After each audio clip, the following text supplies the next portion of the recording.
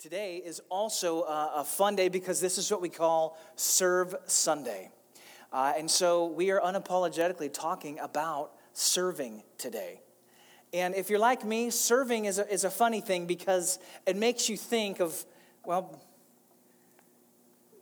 serving makes people think of a lot of different things. When you think of service, some of you think of your car getting taken care of.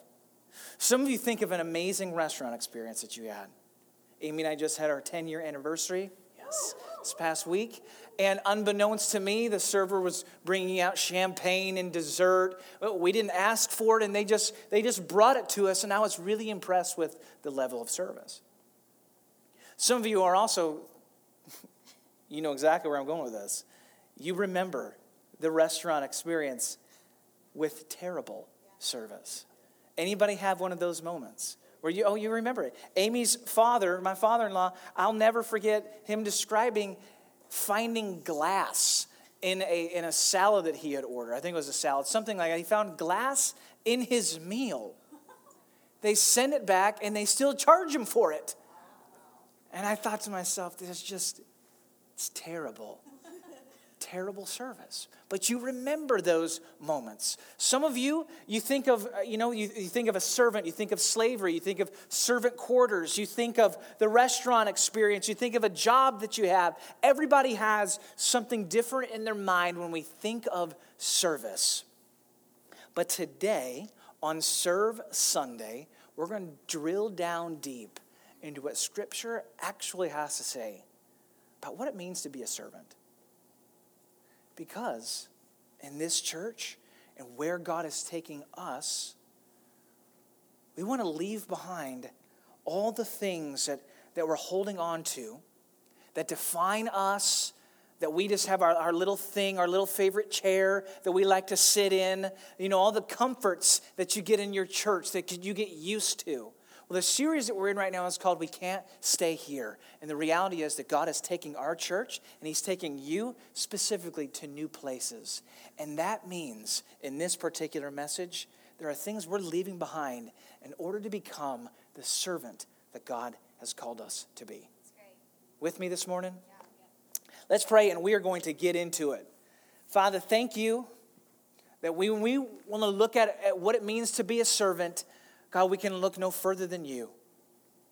We thank you for your son, Jesus, and we ask that you'd speak to us this morning through Scripture. Help us to understand. Help us to be more like you. Amen. All right. Let's do this. Turn in your Bible, if you have one, to Galatians 5:13. In fact, you don't even have to even read it. I'm going to just give you the paraphrase version of it. Basically, Paul, the writer of 2/3 of the New Testament, says, hey, through love, you should, that's your cue, serve one another. Through love, you should serve one another. 1 Peter 4:10, Peter, the man who walked on water, Jesus' right-hand guy, he says, each of you should use whatever gift you've received to serve others as faithful stewards of God's grace in its various forms. Serving is important. And I am just scratching the surface right now of what Scripture has to say about what it means to serve or what it looks like. But Amy and I had the pleasure of going to Universal Studios when we lived in Orlando, Florida. If you've ever been to Universal or Disney World, it is an amazing experience. You will also spend $9 billion on food alone. You want an ice cream? That'll be $23. Great. And it just costs a lot of money. And so we had the whole family came in town. Amy's parents came in town. The brother and sister came in town. Their kids came in town. We got, I think, just about everybody into the park for free. That was a major hookup. And then it came time to eat lunch. And regardless of your views on Harry Potter, there's a section of the park that is devoted to Harry Potter. We happened to be in it at that part of time and decided to eat lunch in the Harry Potter part of Universal Studios. And so we went to the restaurant. And it was a nice restaurant. And it was not cheap. And something happens, I can't even remember, but somebody's order isn't right. And when you've been out in the sun and you're wrangling kids, you are really frustrated by things like that. Not necessarily cussing mad, but you're getting right there to it. And before we had gotten too much further than our table, the owner of the restaurant appears with more servers than I can count behind him. And they're bringing every dish that they can find in their kitchen and just bringing it to our table. Every dessert, the drinks, the meals, the sides. Our table was covered in food. And of course, I was, it's a miracle. Jesus, you're alive. Because the amount of food that was brought to us was probably $200-$300 worth of food at an amusement park. And I'm telling you this because I remember so vividly the out-of-way experience that the server and the owner of this restaurant created for us.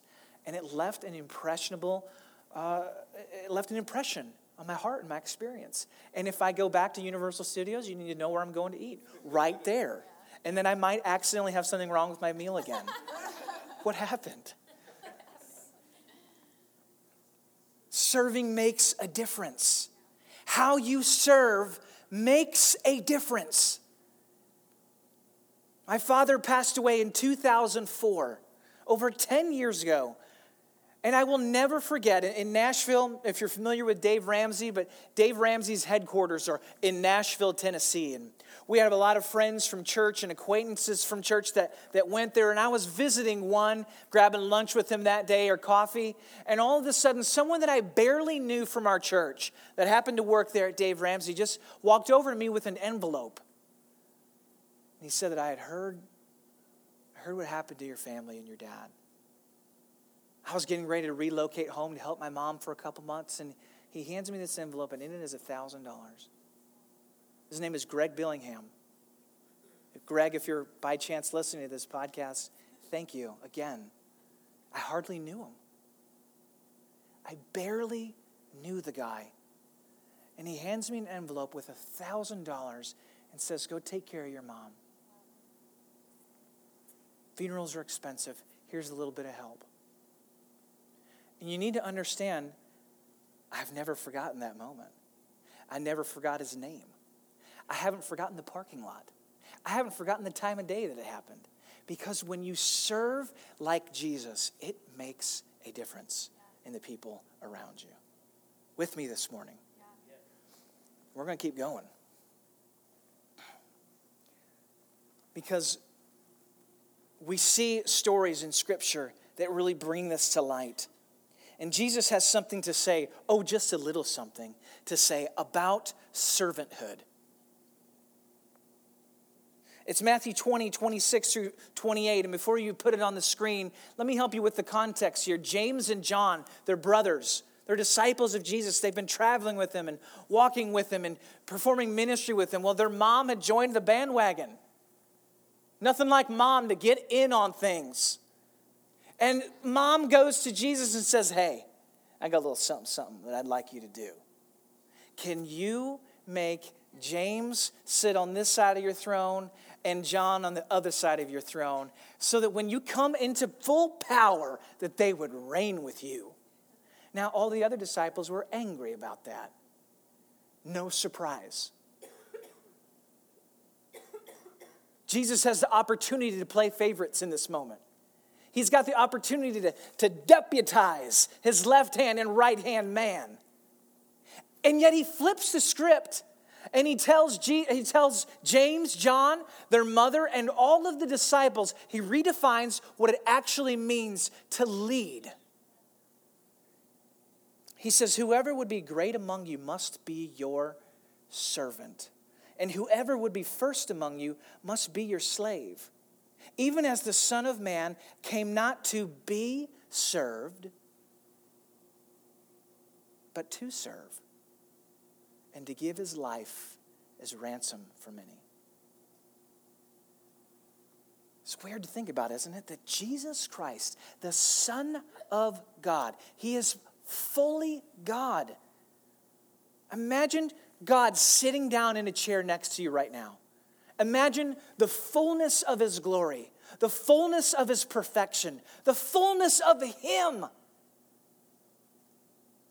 Everything inside of you would be terrified at his glory. You'd probably bow down, you'd cry, you'd repent, you'd run in fear. It would be God's fullness. And yet here he is, and he says to him, to all the disciples, hey, guess what? In all of my greatness, and all of my glory, and all of my fullness, I didn't come here that you'd serve me. I came here to serve you. Flips the script. And the invitation is for all of us to be like Jesus, that we would leave behind our devotion to self, the religion of self, and truly pick up what it means to be a servant. It can be hard because it means you get to check at the door your attitudes and your feelings and your emotions, and you get to truly serve. Regardless of where you are, how you feel, you are putting other people before yourself.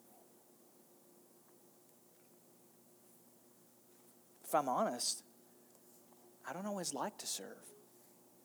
I don't like to serve in my own home half the time. There are dishes on the sink. Who's going to do them? And everyone just kind of dodges it as fast as possible because no one wants to do the heavy lifting of being a servant. And yet that is exactly what God has called us to. And this morning on Serve Sunday, guess what I'm calling you to? I'm calling you to be a servant. I'm calling you to serve more. I'm not calling you to serve less, because that isn't the charge that God has on us. Some of you are thinking, oh my gosh, how could I serve anymore? In your heart. It's a position of your heart that you would serve, that you would be a servant. Some of you after service, we're going to have pizza. We're going to have lunch together. Yeah, that's right. No charge to you. We're going to talk about teams that you can be on. And some of you need to be doing more. Some of you need to serve more. Some of you need to serve over here. Some of you need to sacrifice here. Some of you need to simply learn what it means to serve with the right heart and right attitude. I do. God has to deal with me on that. Because left to our own devices, every single one of us would choose to be served rather than to do the serving. Oh, when I got into ministry, here's a little fun fact for you. A lot of the people that I had seen in ministry had humongous homes, huge. But they had made wealth unbeknownst to me outside of ministry and the church. They'd come from different families of wealth or, had inherited this or that. Well, I didn't know any of the details of that. And so I thought, oh, yeah, baby. I'm going into ministry and I'm going to be jet set.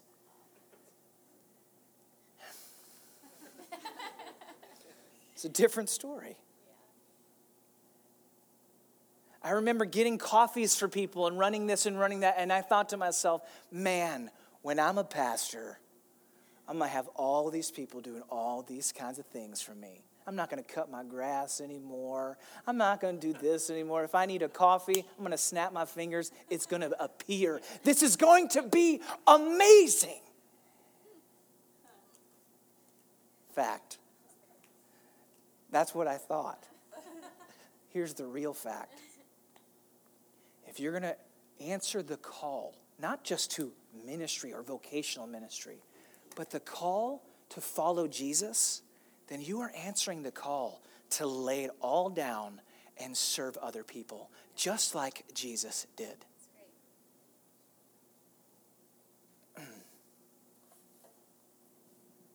If you want to grow this year, then the Gospels make it clear. Leave behind yourself, all things me, and move forward with a heart to serve the men and women around you. Here's a story in the New Testament. It's a guy named Stephen. And you might be familiar with the story. If you're not, no worries. I'm going to bring you up to speed on it. It's Acts chapter 6. First 5 verses. The early church has just started. And in those days when the number of disciples were increasing, the Hellenistic Jews among them complained against the Hebraic Jews. I know this gets a little wordy here, but just bear with me. Because their widows were being overlooked in the daily distribution of food. So the 12 apostles gathered all the disciples together and said it would not be right for us to neglect the ministry of the word of God in order to wait on tables. In order for us to serve in this capacity. Brothers and sisters, choose 7 men from among you who are known to be full of the Spirit and wisdom. We will turn this responsibility over to them and we'll give our attention to prayer and the ministry of the word. And this proposal pleased the whole group. So they chose Stephen, a man full of faith and of the Holy Spirit. And also a bunch of other guys. 6 of them. None of them have the notoriety of Stephen, so we're going to stick with my man here. The church has just started, and guess what? The church has problems. Here's a little fun fact for you. If you're looking for a church this morning that is perfect, don't ever go to that church because you will ruin that church. There is no perfect church. And we're talking months, weeks after the church has started, they're running into their first problem. What do we do here? There's people being overlooked. There are people who, the widows aren't getting the food that they need. There's favoritism taking place. Of all things, can you believe this? And so the 12, they get their heads together and they say, man, what do we do? We need to be devoted to preaching and to prayer. Let's find a couple guys and put them over this to serve in this capacity. And the prerequisites are that they'd preach really well. That they'd be able to lead the band amazingly well. That they could maybe go on some mission trips. That they'd know how to lay hands on the sick. That they'd be able to do all the things that we equate with ministering to people on a stage like this. None of those things. They didn't consider that. They didn't think about that. They didn't pray about that. They were looking for 2 things. A guy that was full of the Spirit and someone that had some wisdom. And they handed them things to do. And here's Stephen, one of the biggest names in the New Testament in the early church. And you know what he did? He oversaw the food ministry. He was helping hand out food. He was helping oversee some volunteers. He was probably encouraging the volunteers. He's probably helping people, get the systems right and manage all this and that, because that is also part of church and ministry and outreach, is that what we would do with excellence. Now, here's my question for you. If the apostles were looking for men and women full of the Spirit, what on this earth does it mean to be full of the Spirit? If that's the prereq, anybody ever applied for a job before? Or you're looking at a job description and you're getting geeked about the job description, and you get to the bottom and the prerequisites are things that you don't have. And you're disappointed or you're frustrated or you're thinking to yourself, how can I get 2 years of experience unless somebody gives me 2 years of experience? Yes. So here we have God laying out some prereqs, and he's saying we got 2 things here, some wisdom and that they'd be full of the Spirit. What does that mean? I'm going to show you. If you're thinking, man, Andy was really thirsty this morning, I'm going to help you illustrate. I'm going to illustrate this in just 1 second. Because to be filled with the Spirit bears fruit. And Galatians 5:22 says that the fruit of the Spirit is love, joy, peace, patience, kindness, goodness, faithfulness, gentleness, and self-control. Those are the fruits of the Holy Spirit. And so when we're talking about someone who is filled with the Holy Spirit, We're not talking about people that speak in tongues or prophesy or have all these ministry gifts. Although, side note, pray for that. It'd be amazing. Let God do that in you. But that's not the text here. Be full of the Holy Spirit. And if you've grown up in church, you kind of have the glass illustration where you think of, a little basin of water and you're dipping it in and you're full. And maybe the water's kind of overflowing on the side, and we talk about the cup that overflows. And we talk about, you just keep filling it up until it finally overflows over the top. And that's what ministry looks like and evangelism looks like. But that's not the text here. That's not what it means to be full of the Holy Spirit. I mean, it works. You can say that. But it's actually much more like this. The word here is called pelru, and it means to permeate. That the Holy Spirit would be so active in your life, it'd be so apparent in your life that you would literally be bubbling up everywhere with it. That there would be just permeation happening throughout your entire life. It's not the glass that gets dunked into the basin. It's that every thought, emotion, every feeling would be surrendered to the Holy Spirit. And that the Holy Spirit and the aroma of Christ would be fizzing and bubbling and permeating every single thing that you do.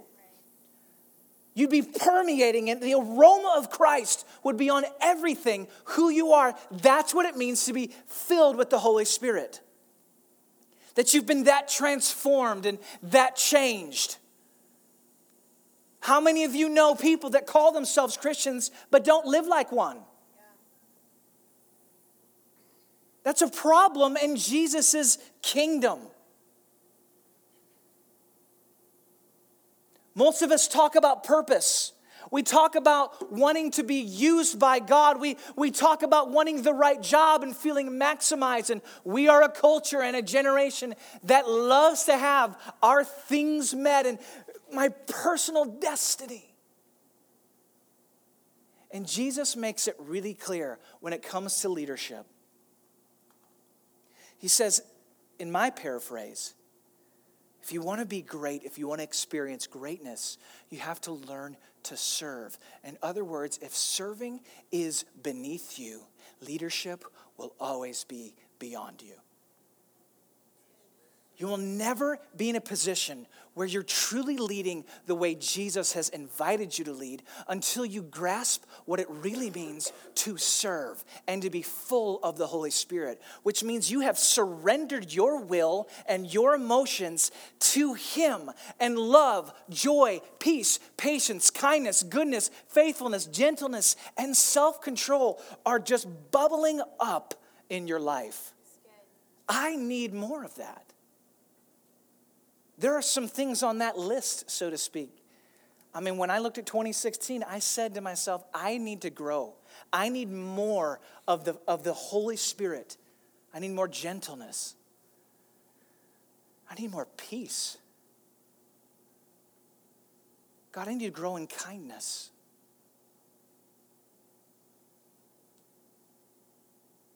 God, would your Holy Spirit produce that in my life? I want the aroma, the bubbling, the permeation of who God is in every single thing that I do and that I think and that I act.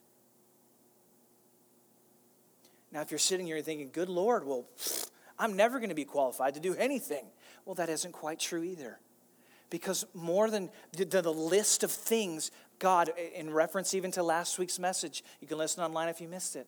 He's looking for a heart that would be humble to Him, that would be soft and usable, that He can work these things into your life. Here's what I love about Stephen. Here's a guy who is in charge of the door team. Here's a guy that's helping break down curtains or set them up. He's overseeing the ministry to the homeless. Maybe he's not even overseeing. Maybe he's just volunteering. We don't know what he actually is doing. We just know he's helping out with the food. Think of all the things that we do in a church. Think of all the places we have where people are serving and trying to make a difference. On the worship team, with the pipe and drape and the setup and the breakdown, with doors that are being opened and guests that are being greeted, and the guy that's walking out to cars with umbrellas, and people that are at movie nights inviting people to church, and those who are buying things for those who are homeless. There's lots of things that are happening. And in the day-to-day servanthood of following Jesus, this is what happened. Acts 6:6-8. It says the apostles, they presented these men to the apostles, who prayed and laid their hands on them. So the word of God spread. I love that. By the way, you'll hear a little bit of this next week. As a pastor, it's not my job to do everything at all. In fact, it's the opposite. It's to equip you to do it, to help you be great at it, to help you function and feel maximized. And you know what will happen? The word of God will spread. The amount of disciples will increase.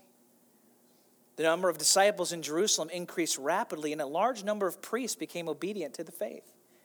Now Stephen, a man full of God's grace and power, performed great wonders and signs among the people. What? How does that even make sense? He's not an apostle. He hasn't been trained. He hasn't been released to be the Holy Spirit miracle worker. That's not his gifting. He was put in charge of helping pass out food to people who need it. And yet, here he is, such a servant, so full of the Holy Spirit, that God begins to do miracles and signs and wonders through him. And the guy's just serving. That's all he's doing. He's doing it faithfully. He's doing it unto the Lord. And God uses him to do extraordinary things. I want you to hear this with lots of love. You do not need a stage for God to use you. You need a heart to serve. You don't need a stage to make a difference in someone's life. You need a heart to serve. You do not need a stage to make disciples. That is an absolute Christian fallacy. You need a heart to serve. That's what you need. To be full of the Holy Spirit. To be full of God's heart to serve. And I'm using these terms interchangeably a little bit here because love, joy, peace, patience, kindness, goodness, faithfulness, gentleness, and self-control, most of those are demonstrated in the context of serving one another. When I'm in my house by myself, you know what I don't have to have? Patience. I can do what I want when I want. I want to watch that show? It's on. There's no tearing in my soul of, oh, you'd like to watch something different? Oh, okay. No, there's no surrendering of anything.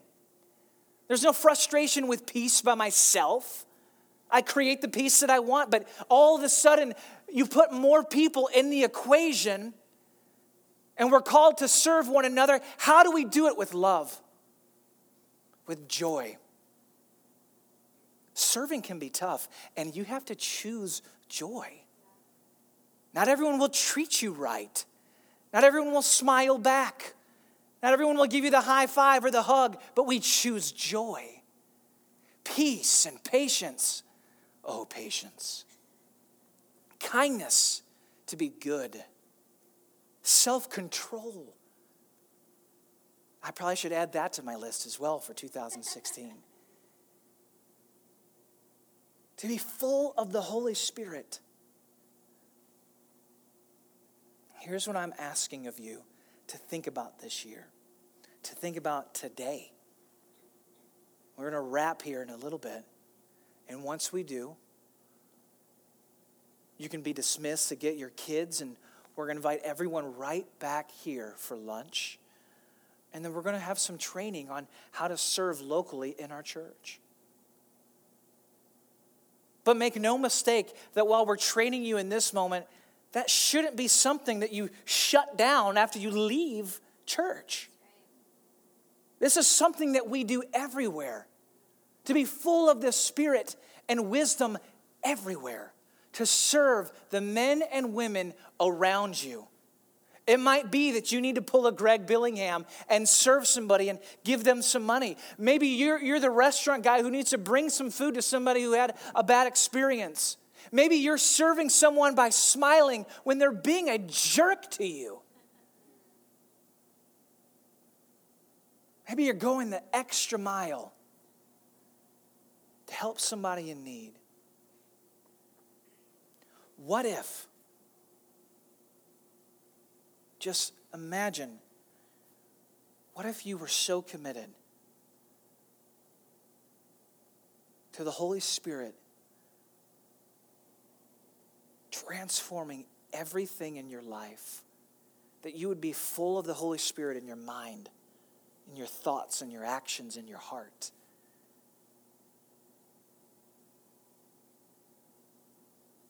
And then you proceeded to serve people out of that. As you opened the door for a guest to walk in. What if you did it in the power and grace of the Holy Spirit? What if as you were walking somebody to the guest services table, you did so in the fullness of God's grace and His power? What if you were putting up pipe and drape and you did it with the fruit of the Holy Spirit alive and active in your life? With joy and grace and kindness and goodness as you were putting that thing up and locking it in place. What if you opened your home for a life group and you did it in the fullness of God's power and grace? Ordinary, simple things, yet done unto the Lord. Do you think God might do something extraordinary through you? Yeah. I think He would. Do you think you could be the guy that's opening doors and yet just the grace and power of the Holy Spirit is just moving so powerfully in you? You know what I mean when you have an experience with someone like that. You're just drawn to that person. What is it about that guy, that girl, that person? There's something about them. Could God do a miracle through your life? Could you see signs and wonders as you served faithfully in God's grace and power? I don't think that you can. I think that you will.